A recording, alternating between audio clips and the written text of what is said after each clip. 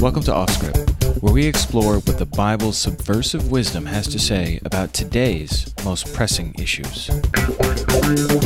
Hey there, we've got a great episode for you today. This is now our third and last episode in our series on work. We've talked about the Christian work ethic and what sorts of jobs Christians should shoot for as well as avoid. And now today we are talking about work's opposite, rest. This is a really important topic to consider. In this episode, we discuss the crazy pace of American culture and why we need to take breaks each day, each week, and each year.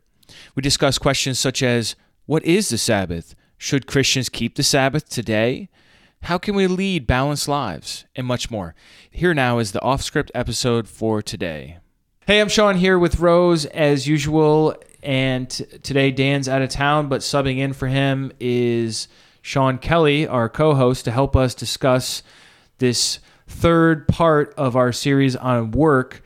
And we're talking about the opposite of work today, which is the idea of Sabbath. I want to start off by talking about how we live in the age of convenience, how we have incredible time-saving benefits in our generation, including buying food instead of growing it, having washers and dryers and dishwashers.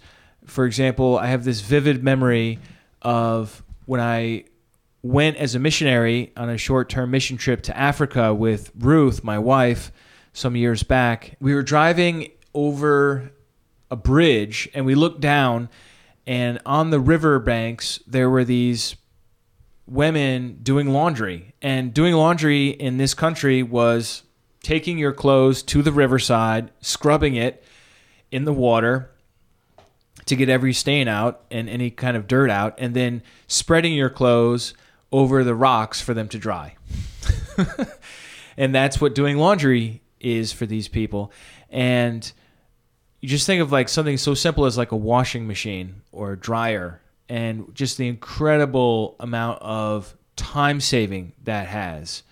I think of Hans Rosling, who I think was the first big TED Talk person I ever listened to. He has a lot of great visuals with his talks, but his big one that I first heard, which was on productivity, was dealing with the washing machine. The amount of time it cuts out of the average person's life. And he talks about his grandmother. The first time they got a washing machine, all she wanted to do was pull up a chair and watch it work. And how he addressed the class. He's Swedish and he's a professor there. He said, an average in these African countries, hours are spent every week just washing clothes, which it leads to no productivity anywhere else. And it reminds me of another instance with, these third world nations. It was a Moth Talk I heard with James Kasaga, who talks about how every single day for hours as a 10-year-old boy, all he would do is spend his full day getting new grass thatch for the roof of his parents' house. And how his big dream was to get a metal roof for his home so he could actually go and do something productive with cattle, because I think he was also a herder. What country is this? He was in Uganda. Okay. And all he could do was spend his day getting new thatch for the house, because every day the wind and the weather just ripped it apart and made it useless for the next day. And that's what he spent his entire day doing, and led to no productivity. And it wasn't a choice. If he didn't do it, he had no roof. So we have so much to be thankful for when it comes to time-saving technology of so many different kinds. I mowed my lawn today, and I used a gas-powered lawnmower. How much time would that have taken with one of those old-school mechanical mowers, right? Or a scythe, whatever they use in the old days. And we have instant water in our homes, both hot and cold. We don't spend any time at all shoveling latrines. When's the last time you shoveled a latrine, Rose? Never. I was hoping I was going to find some Adirondack story there. No. About actually every Tuesday we shovel it out, but no, we don't. We just hit the flush. We have coffee machines. Coffee machines have now been replaced with Keurigs because they're faster and they just have hot water miraculously there all the time. You push a button, it's 30 seconds, right? And then your coffee's ready. Or we have hot water machines that boil water crazy fast, much faster than the old school tea kettle. We don't spend any time collecting wood for heat or to cook. We have ovens that take a couple of minutes to preheat. We have gas top stoves. We have microwaves, frozen meals, instant foods, fast food restaurants. We have incredibly fast transportation. Everything is a time-saving device in my life, standing on the shoulders of other people. And yet, I bet just like you, I feel like I have no time. There's no time to do anything outside of the regular routine. Do you feel that way, Rose? Yeah, definitely. Why is that?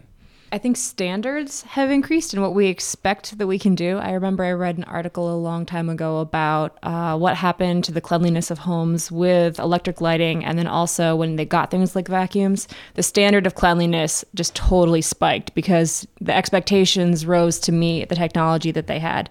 And now I think it's that way with our jobs. I'm a graphic designer, and what I'm able to accomplish compared to a typesetter from 50, 60 years ago is unbelievable. So the amount of work that we're expected to do as a result of the standard spike has increased dramatically. In our culture, we admire overachievers. We look at the Olympian who practices obsessively, or the doctor who works a double shift, or someone who works tirelessly at some job and then also puts themselves through night school so they can get ahead. We respect those who work hard. And there is a biblical precedent for working hard. And we've already talked about that on our episode about the Christian work ethic, where in Colossians we read about how we're supposed to work heartily as unto the Lord. It's not like working hard is wrong, but there is an extreme. And in America today, according to a recent Gallup poll, the average work week for salaried workers is 49 hours a week. And so what they say is that nearly 40% work 50 or more hours a week. So that's almost half are working more than 50 hours. We're talking about a lot of hours worked. And the example I like to use for this is Elon Musk, who's the CEO of SpaceX and Tesla Motors. And I don't know how he calculates this, but he says for 15 years he worked 100 hours a week, which divides out to 14 hours a day, every day, 7 days a week. That doesn't even seem reasonable. Do you believe that? Yeah, I think as a CEO or someone whose company revolves around their life, I think one can go to dinner and work, have lunch and work. In my job, I don't have that option. He gets to be in locations that are a little more by choice. I'm not trying to take away from his work at all. I'm sure he's genuine. You think he probably did work 14 hours a day. But yeah, it's not the same as sitting in an office for 14 hours a day. Right. Yeah. It's not. He says that over the last few years, he only worked 80 to 90 hours a week, which even if you just work 80 hours a week, just 80, that's 11 hours and 25 minutes a day, 7 days a week. And so he's like a double CEO. So he can give 40 hours a week to Tesla and then another 40 hours a week to SpaceX and work double time. And I'm not trying to judge Elon Musk for what he's doing, but I am saying that there's got to be some sort of balance in our lives. And many of us, like you said, Sean, many of us don't work these high-level, problem-solving, creative jobs. A lot of us are just working our job, and it's not the CEO of a company that's trying to change the world and bring about electric cars or whatever. Add to that, Forbes magazine says in a poll of 2,300 workers who get paid vacation, only 25% said they use all their paid days each year. 61% said that while they're on vacation, they continue to work. Or another poll by Skift said 41% of Americans didn't take a single vacation day at all during 2015. 0 vacation days. That's 41% of Americans. So it's nearly half. What is that? It's not surprising necessarily. In the worst part, it does seem to be that lower paying jobs have people who work more often. And it makes sense in one aspect. You can't afford to take a vacation if you don't make much. But it reminds me, I remember just seeing this documentary in which some guy was operating some sort of logging machine out in Washington or Oregon. And he said he hadn't taken a vacation in like 35 years. And I'm like, that's why you're where you are. It's like your brain and body need a vacation. Otherwise, you cannot perform better than the guy next to you. The break is needed. If he did have a break, he probably would say to himself, what am I doing with my life? Is there another way I could work things out so that I could have a little bit more enjoyment or rest? I mean, those kinds of thoughts come to you when you're not forcing yourself to work as hard as you can all the time. So let's bring on board what the Bible says about the Sabbath. So I think when the Bible does speak about work, we've talked about a lot of what it says, but there's this other important subject, which is the Sabbath, our topic for today. It's not for no reason that God works it into the flow of the work week that there is this day off. And the first time we come across the Sabbath is in Exodus chapter 16. And what's so interesting about that chapter is that's the manna chapter, where God introduces to Moses and Moses to the people the concept of manna. Chapter 15, they had been singing a song because they made it through the Red Sea, they're liberated slaves, and in chapter 16, they get hungry and they don't know what to do, and you've got over 1 million ex-slaves in a desert, hungry, and God institutes this manna economy where they're supposed to go out every morning and gather together this manna, and that's when he institutes this whole idea of the sixth day and the seventh day. And so in Exodus 16:22, it says, "Now on the sixth day they gathered twice as much bread, 2 omers for each one. When all the leaders of the congregation came and told Moses, then he said to them, 'This is what the Lord meant. Tomorrow is a Sabbath observance.'" That's the first instance of the word Sabbath in the entire Bible, Exodus 16:23. "A holy Sabbath to the Lord. Bake what you will bake and boil what you will boil, and all that is left over put aside to be kept until morning." So they put it aside until morning as Moses had ordered, and it did not become foul, nor was there any worm in it. Whereas previous days, they were told not to gather more than what they needed for each day. And if they did, it bred worms. So on the day before the Sabbath, which would be Friday, they would gather twice as much. This is a very simple little way that God can work with his people to instill trust in his provision for them, that he's going to double provide on Friday so that they don't have to go out and gather it on Saturday. So that, what does that do? That gives them one day a week where they don't have to work. It's also interesting. It's 4 chapters until the 10 Commandments come, and God actually legislates the Sabbath, as its own thing, apart from manna. But it's interesting how God provides his people to observe that day and works it into their lifestyle, kind of gives them that rhythm to rest and observe the Sabbath. The language he uses here in verse 29 is, "See, the Lord has given you the Sabbath." The Sabbath is a gift to these slaves. And then later on, we read in Deuteronomy 5, where the 10 Commandments are reiterated, that the major reasoning behind the Sabbath is that they were slaves in Egypt. We read in Deuteronomy 5:15, "You shall remember that you were a slave in the land of Egypt, and the Lord your God brought you out of there by a mighty hand and by an outstretched arm. Therefore, the Lord your God commanded you to observe the Sabbath day." So what makes a slave? A slave is someone who doesn't have control over their own time. And so a Sabbath is where God is saying, look, you're not a slave anymore. I liberated you. I'm giving you control over time so that you can take a day off. And in the commandment here in Deuteronomy 5, it's not just for the master of the house or the patriarch or the matriarch. It's for everyone. It even specifies your son, your daughter, your male servant, your female servant, your ox, your donkey, all your cattle, the stranger who stays with you. Everybody gets a day off. And it's just this really cool principle that God builds into the way of life for his people. And in connecting it with a deliverance from Egypt, it's like a mini Passover celebration every single week that we were slaves, but we're not anymore. There are 3 festivals throughout the year where they're supposed to not work during the week and supposed to just eat and be merry and celebrate the story of what God's done for his people.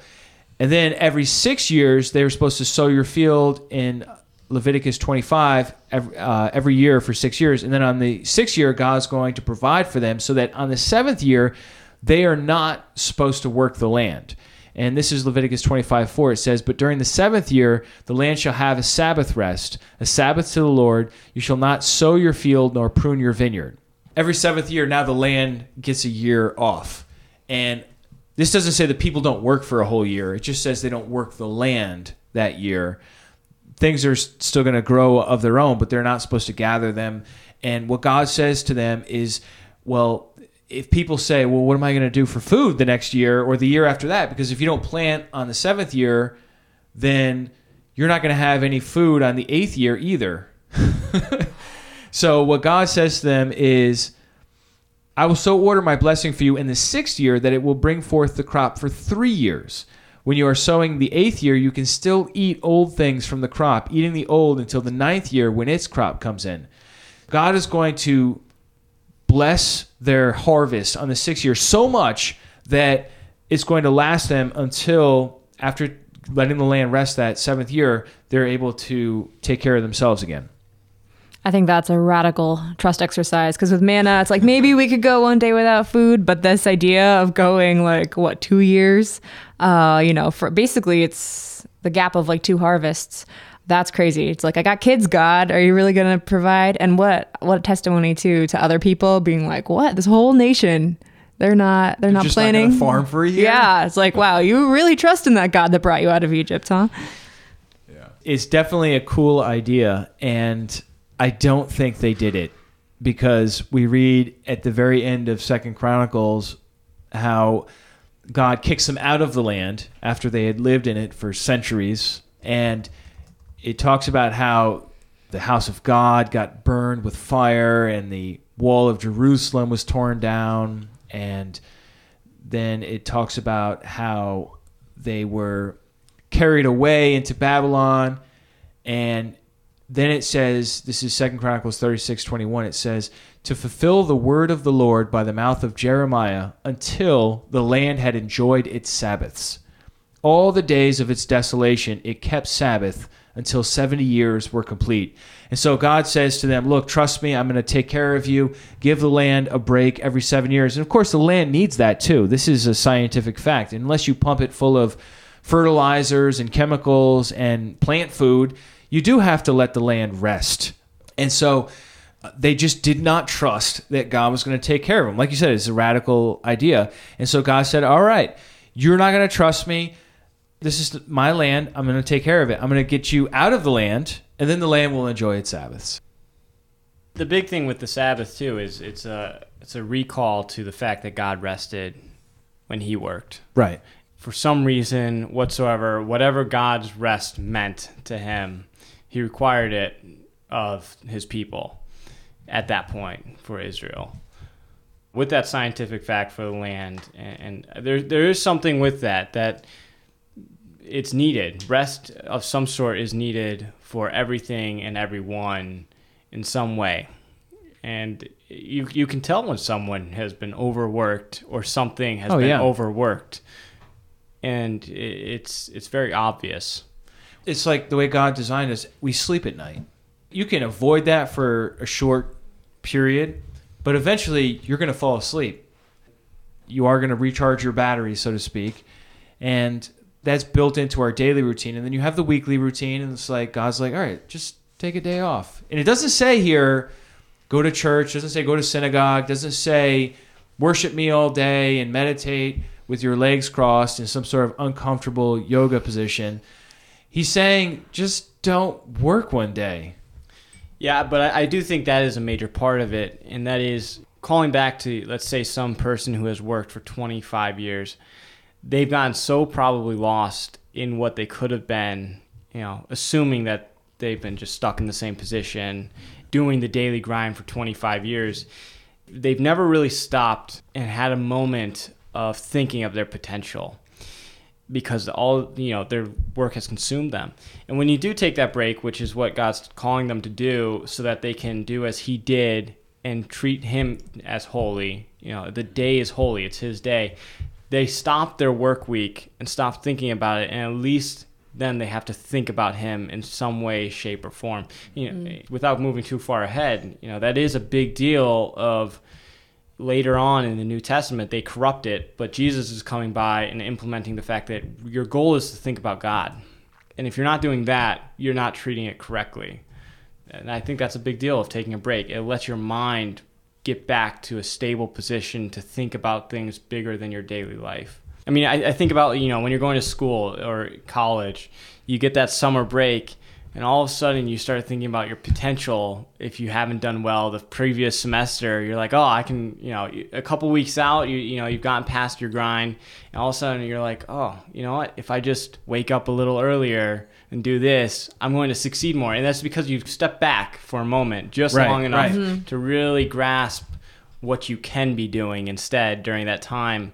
And, sometimes you implement it, and then sometimes it's, the same thing as the previous semester. But, just having a break allows your mind to refocus yourself. I think that's super powerful. I even think about the problems I solve on my lunch break when I get that hour away, come back, and suddenly it's been the chance for reflection. Even sometimes self-consciously, I come back and I'm much more able to solve the problem after that break.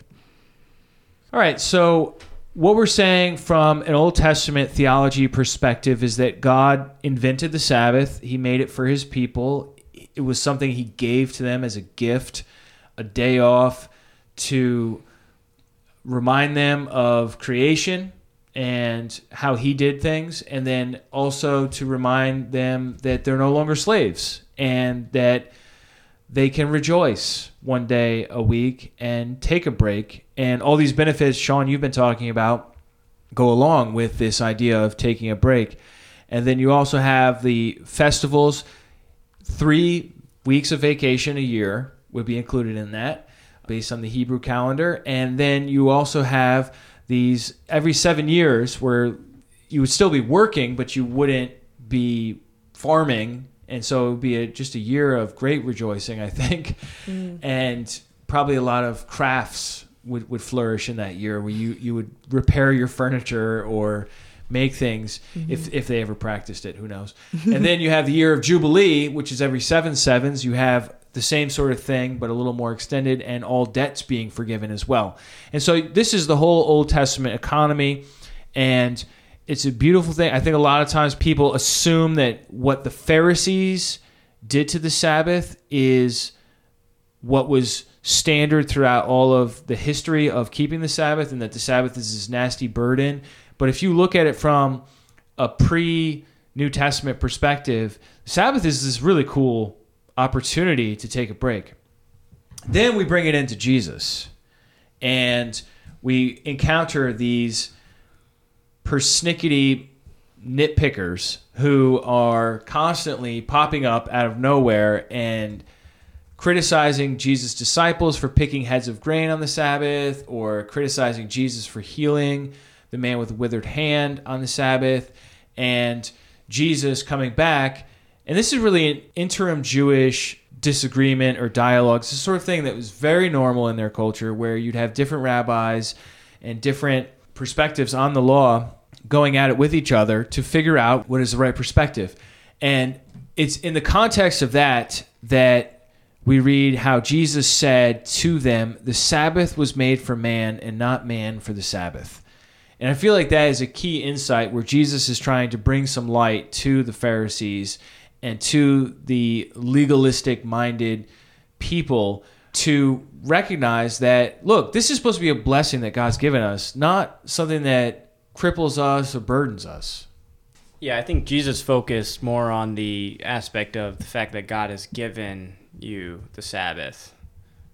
They didn't look at the fact that the Sabbath was given to them by God as an opportunity of rest. They looked at it as okay, this is what we have to do on this day. They didn't look at the origin, They looked at the application of it, and that's all that they were looking at. And it was probably a lot fear-driven, just from trying to prevent the past from happening again with the historical takeovers of Israel, due to the fact oftentimes, the Sabbath not being kept was one of the big deals of them being overthrown in the past.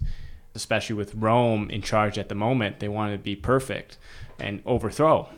But instead, Jesus didn't look at the application part. He looked at the gift part. So they may have overcorrected in terms of being overzealous and being incredibly nitpicky and legalistic about keeping the Sabbath. Jesus, though, definitely makes allowances and says it is lawful to do good on the Sabbath. This is after he's healing. And he also gives the example of if you have livestock that falls into a pit, you'll get them out on that day. And I think that's awesome how, again, expanding the idea that the Sabbath was created for your welfare. It's not supposed to hinder you or keep you back from doing good, to leave the guy unhealed or to leave your livestock in the pit. Rather, it's the freedom to rest and not have to feel guilty about it. It's kind of fascinating how Sabbath observance has changed over the years from what it was in the first century to what it is today. I was looking on this website called Chabad.org, and they give a brief summary of some of the Shabbat laws that you will encounter if you try to practice it according to the modern custom. And they list off those basic activities that we should refrain from on the Sabbath, including, are you ready? Writing, erasing, and tearing, business transactions, driving or riding in cars or other vehicles, shopping, using the telephone, turning on or off anything which uses electricity, including lights, radios, television, computer, air conditioners, and alarm clocks, cooking, baking, or kindling a fire, gardening and grass mowing, and doing laundry. Yeah, I lived with a Gentile family, but in a heavily Jewish community. And they talked about how much work every Sabbath was for them because they would have to go around and turn off everyone's lights and everyone's TVs. So it's like somebody's got to do it. Also, when my parents were in Israel, they ended up carrying their luggage up like to the top floor of the hotel because the elevator took so long because nobody could like operate it. You weren't supposed to hit any of the buttons on the elevator.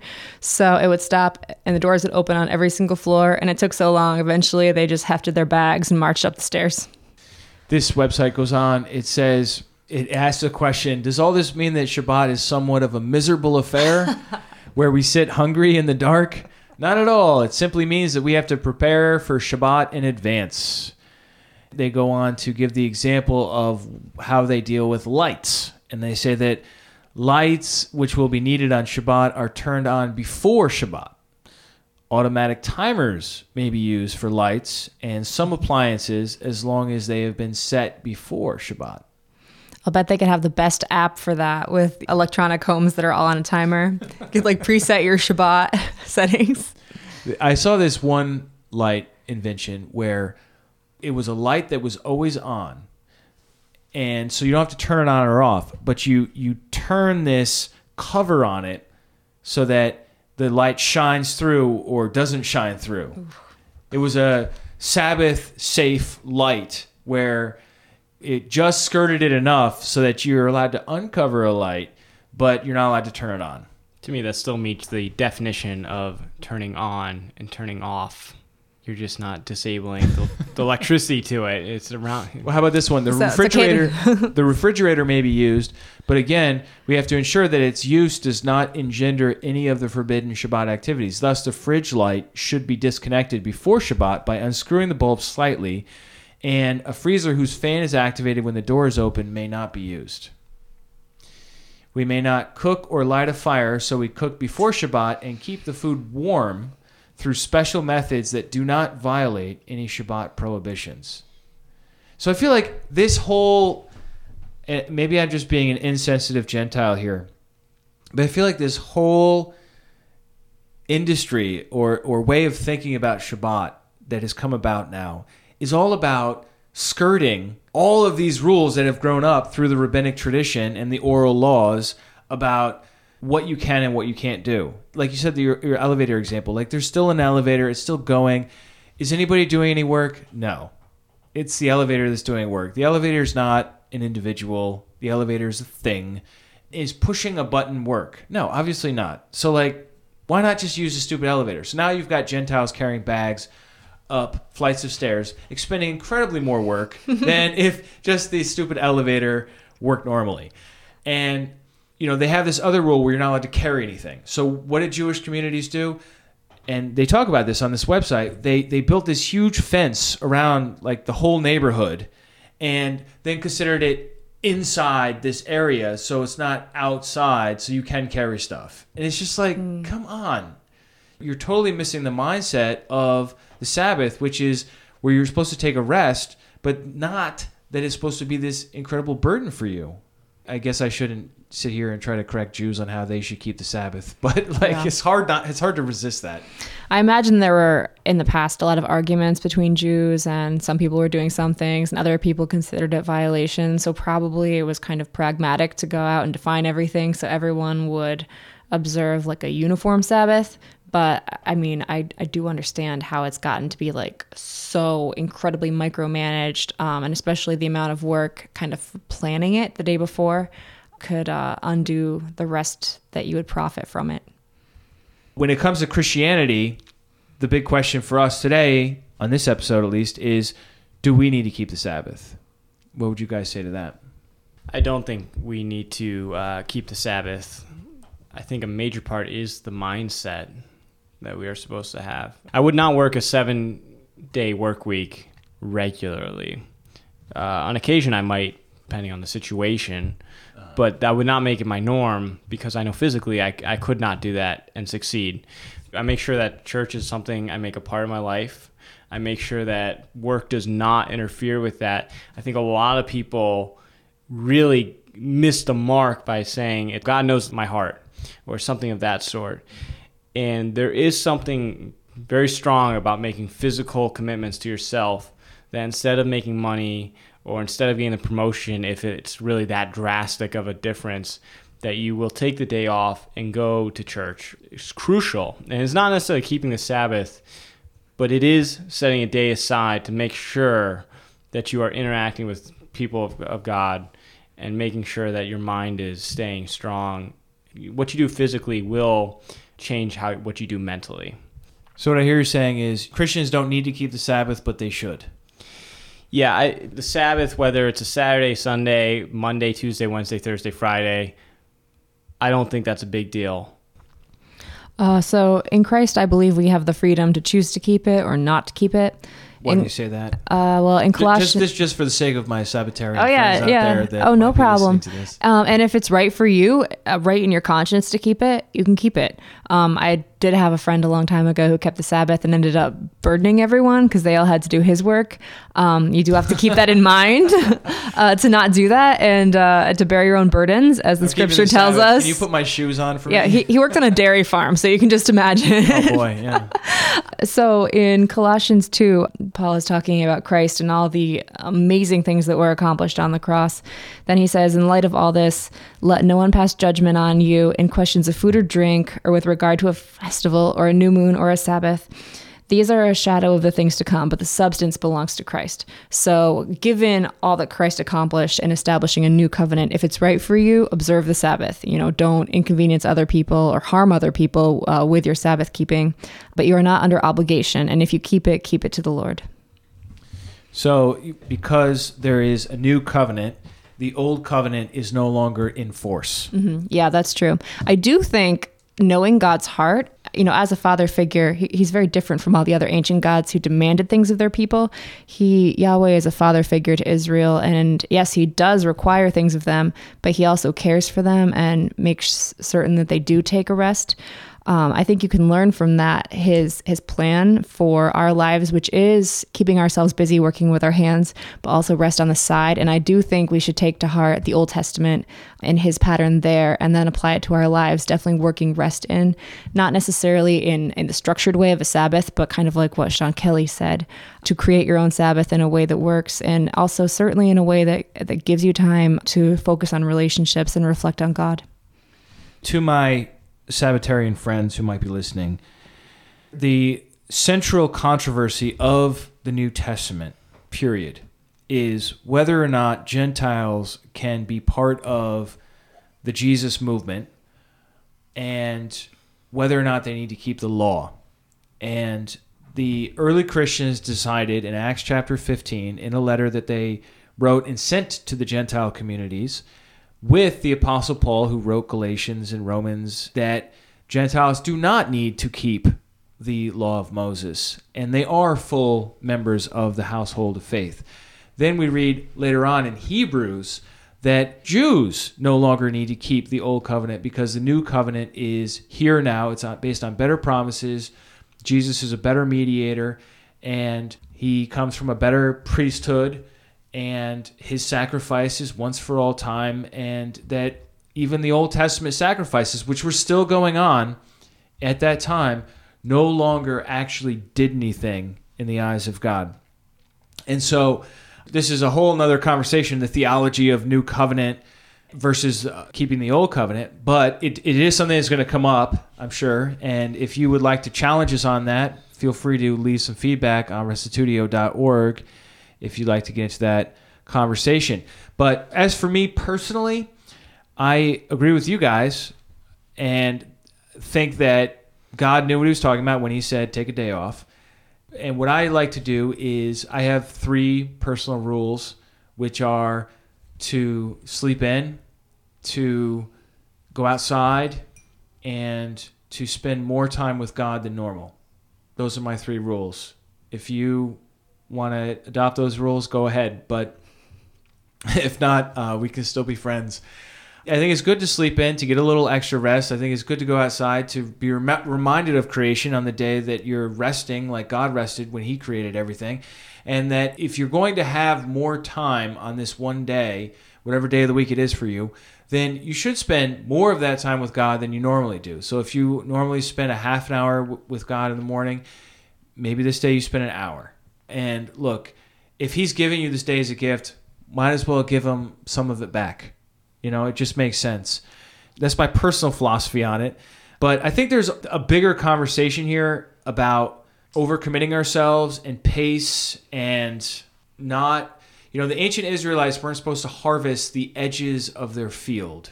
They were supposed to leave that for the orphan, the widow, the stranger, those who needed it. And if you think about our days, it's not healthy to harvest our days to the edges where we are so committed and so ultra productive that we get home from work and then we're working our second or third jobs, or so stressed out with life that we have no margin in our lives. I'm kind of... Confession time. Yeah, it is confession time. I'm not at all a workaholic. I enjoy like a little bit of work, but beyond a certain point, I start to hate it more and more. Uh-huh. There have been times in my life when I have had to take on almost more work than I could handle, and it was not really a choice, but a necessity. And these were, by and large, times of coming to rely more on God. So there were times when sometimes the idea of rest and togetherness with God is not as physically relaxing as I would have liked it to be. But through that, it is an opportunity to reach out and sustain that relationship however possible through times when sometimes you need to be overworked. And the New Testament does say it is critical to provide for those of your own household. There are times, and you need to pay off your debts. There are times when, in order to be responsible, you may have to be a little frayed at the edges. However, for those of us who have a tendency toward overcommitting and being workaholics and who don't need to work that much, we, I believe, offer God a better offering when we are whole, when we are not frayed at the edges, when we have that time to reflect and to offer ourselves to him and cultivate relationships on the side of just obligations. To me, I put career second, maybe third place, depending on how you put 1 and 2. I put my involvement in church and being a part of the believers, that as far as scheduling goes, that and family are, number 1 and 2, and they often coincide. So with dealing with taking time off for either a church event or something, in my mind, I put it as something that it must happen. And if this job is not going to allow me to do that, it's not a job for me. And you have to use wisdom. I mean, I use my PTO for church events. I really don't have much left over at the end of the year to just take days off for myself. Right. And that's fine. Like, that's how I want to use it. And I think if you have PTO... What is PTO? PTO is paid time off. But, if you work a job that has it, that's where I would recommend using it. If you're using it for yourself, you're going to struggle to take off for church events. And you're going to be that person who misses out and always has an excuse. And I don't think that's acceptable. Because then you end up being the person who comes by and, 4 years on, acts like no time has passed. And there's a whole new group of people that you've missed out on the opportunity to grow relationships with. To you, you may realize, think that nothing has changed, but a lot has changed. And it's because you didn't use your time wisely. I think a lot of people run into that. I know of a lot of people who over the past few years where I see them more often at events that I didn't see before, and they missed out on the opportunities to meet some of these newer people that have come around. It happens, but it doesn't have to happen. And I think if you put church and your opportunity to spend time with the family of God first, you don't run into issues. What do you think about the whole idea of rest? Most of us don't work 16 hours a day. Most of us have a few hours in the evening or at night when we're able to have some leisure time to do with whatever we please. Yeah, to me, rest is when I can do some work with no time constraint. And you're not stressed out about it. With no one checking how good it came out. Like, it's enjoyable and it's relaxing because I can actually have some sort of something at the end of the day that I did, and it's not having someone looking over it and making sure I did it right and I did it on my own time. There's the fiddler on the roof, and all he does is he walks his donkey with his milk carton into town, and he's just talking to God and, having a back and forth dialogue with God the whole time. And it's like, when I work by myself, I find that quite a bit. And there's definitely an alone time with God when you are working, whatever type of work it is, but in that type of relaxing situation where it's outside the actual workplace and just doing it for yourself.